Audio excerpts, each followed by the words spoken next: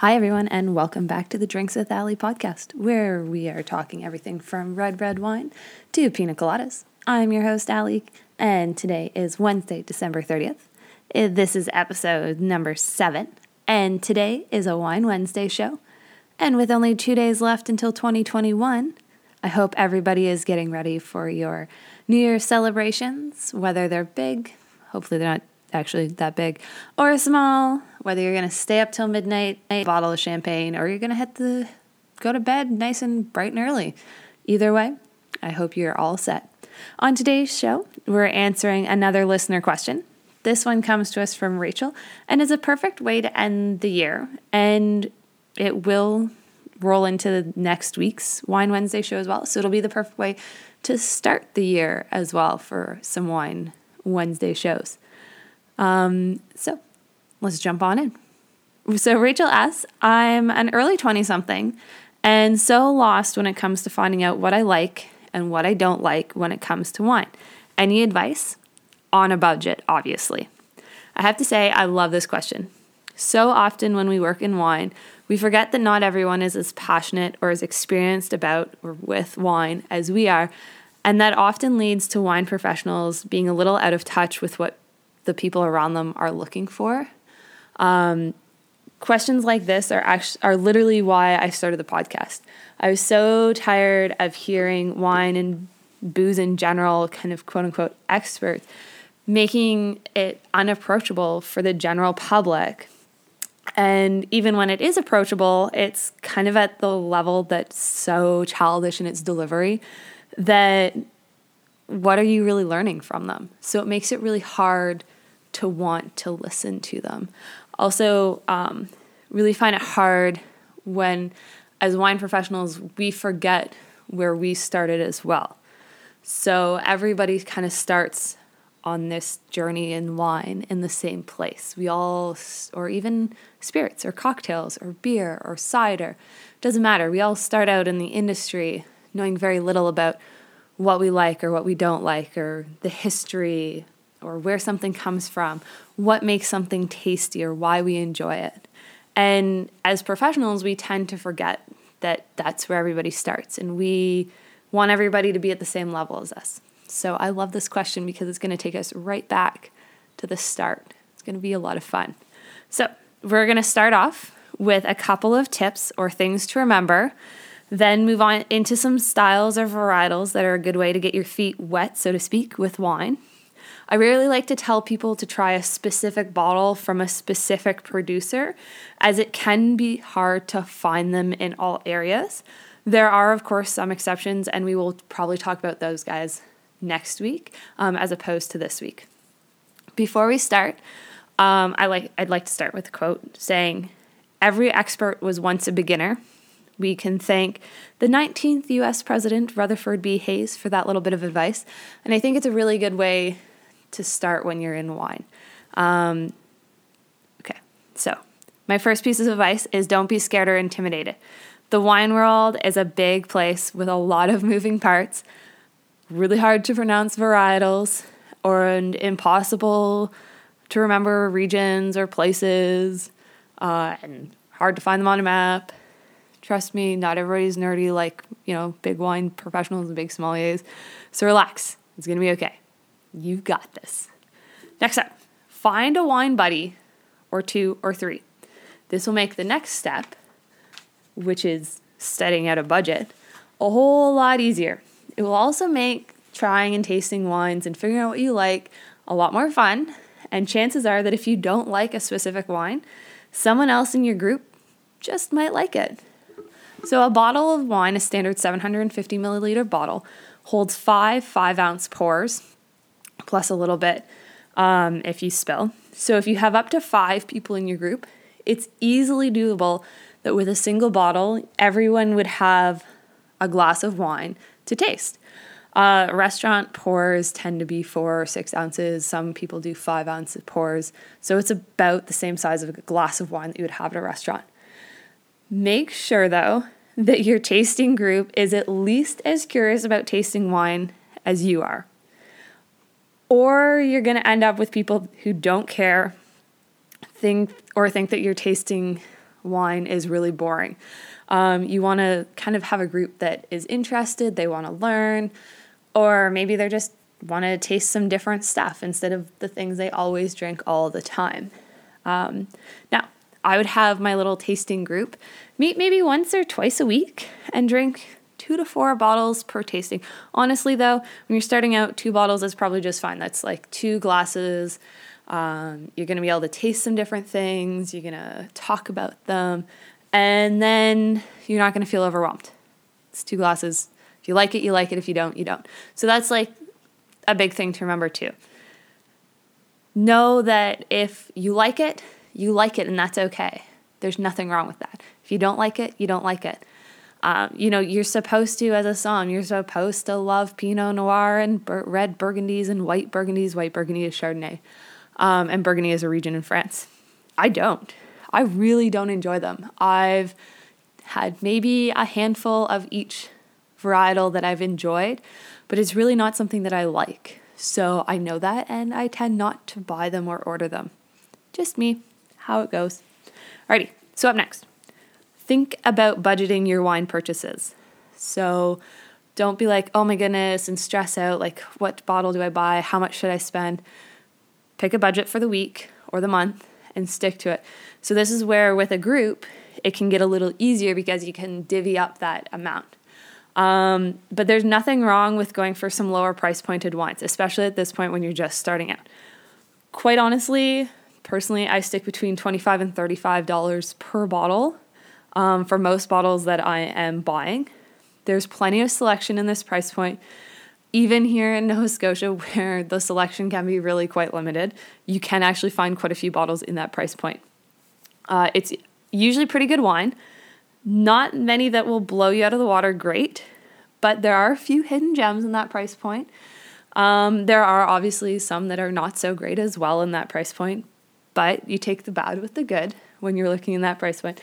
I do occasionally splash out and pay up to $50 or $60 for a bottle at home.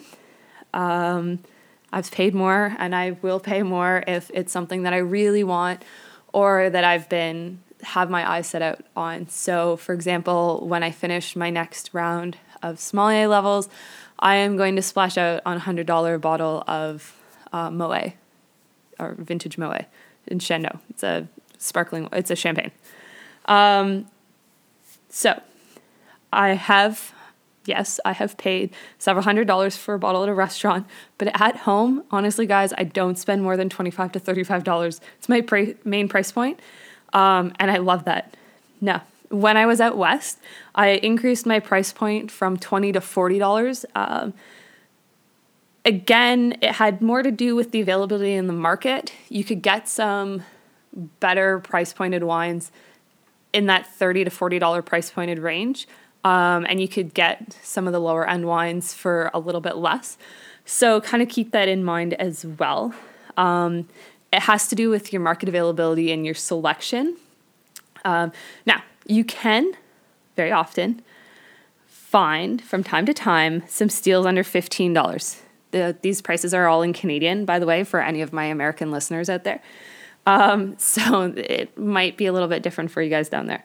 Coming in around $10 is Fusion, which is spelled Fuzion. Fusion is a winery from Argentina. Their kind of baseline wine is $11 here in Nova Scotia. And for the price point, it's really, really good. When I was in college in wine, they first released this, so we're talking about 15-ish years ago. They released it, and it was under $10 a bottle. It was fantastic. We could take it to tastings. It often blew people out of the water that it was that cheap. And I'm a particularly large fan of their Shiraz Malbec red blend, and it happens to be their $11 bottle. Don't get me wrong, their $16 bottle is fantastic, but that one is great. And I know you can get it in most markets, so look out for that one if you're looking for a nice bargain red. Alrighty, another great thing to do is order wine by the glass when you're out at a restaurant. This is a better way to try something new and to not have to commit to an entire bottle, again, if you're not sure if you're going to like it.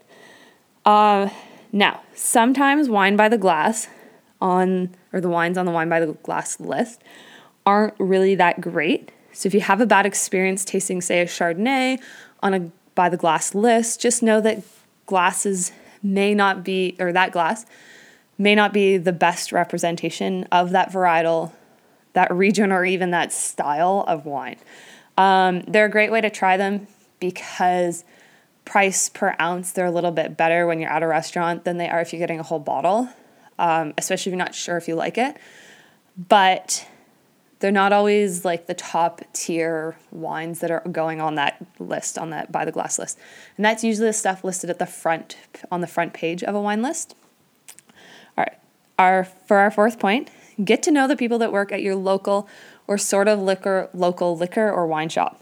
This is one instance where I will say that going to your shop that is not necessarily your most immediately local can help, especially if you feel nervous asking about wines or for recommendations.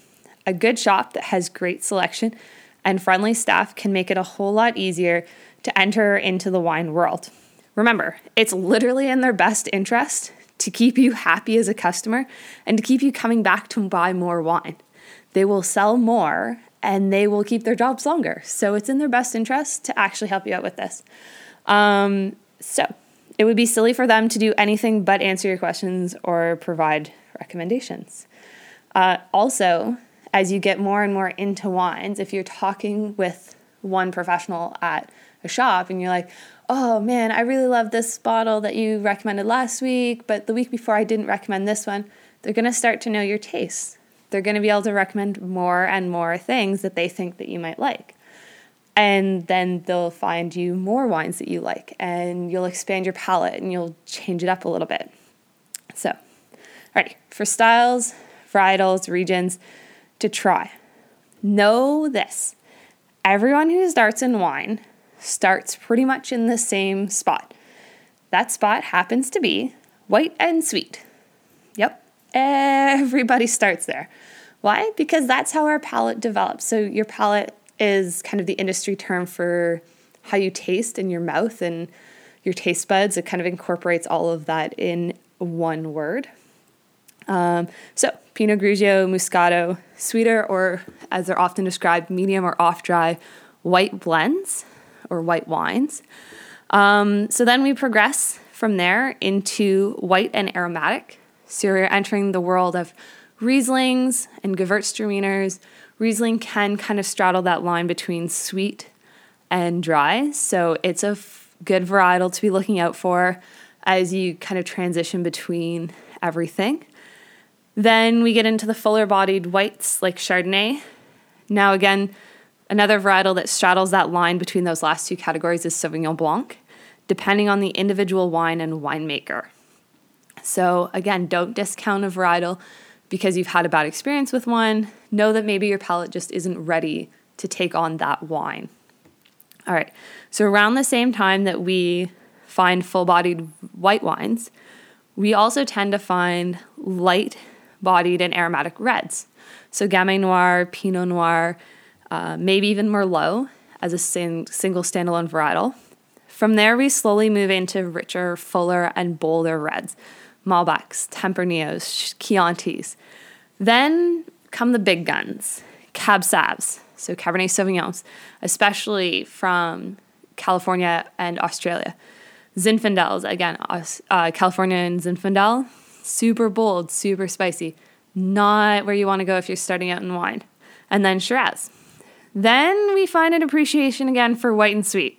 So this time really sweet wines. We find dessert wines more and more palatable the more and more experience that we have with wine. So this is stuff like ice wines, sauternes, ports, sherries. So never judge your beginning by somebody else's middle when it comes to wine at all.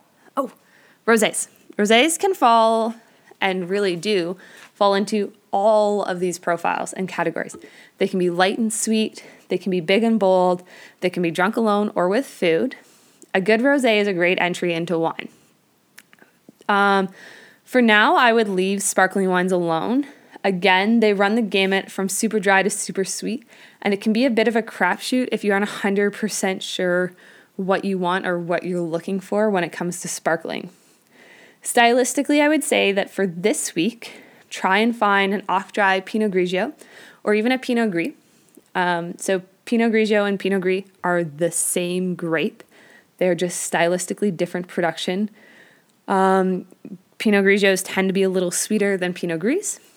Pinot Grigio is just the Italian way of saying Pinot Gris. Grigio literally translates into gris, which translates into gray. And then try and drink your wine with food. It's shocking the difference that can make. We're going to get into that in a minute. So lastly, my last thing, I guess, is a couple points. Have fun. Like, seriously, enjoy the process and enjoy getting to try the different wines and what you're doing. And keep notes.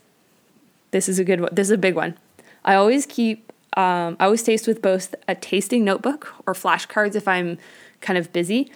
Some way to physically write down what I've tasted, both the name and the way it actually tastes, and whether or not I enjoyed it.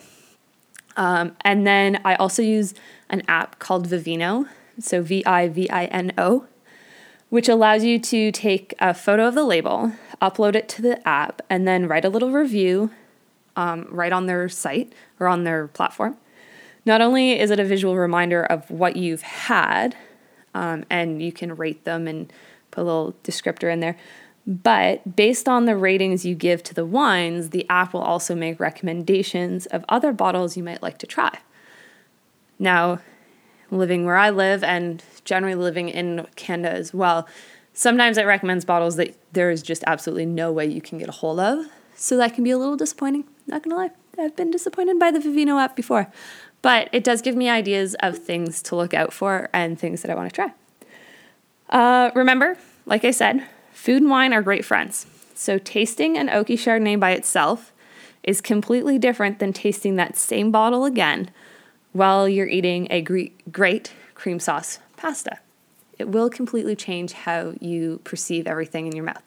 Wine and food are definitely the best of friends. So that's also a great way to do it. If you're having a tasting, maybe you buy a couple of bottles of, say, Gewürztraminer, and you have like a spicy Indian or Chinese food night, and you drink the wine with that food. It's going to be a really cool experience. Alrighty. With that, we'll wrap today's episode. Next week, we will explore some basic and classic wine pairings and some more easy to get into toe-in-the-water varietals.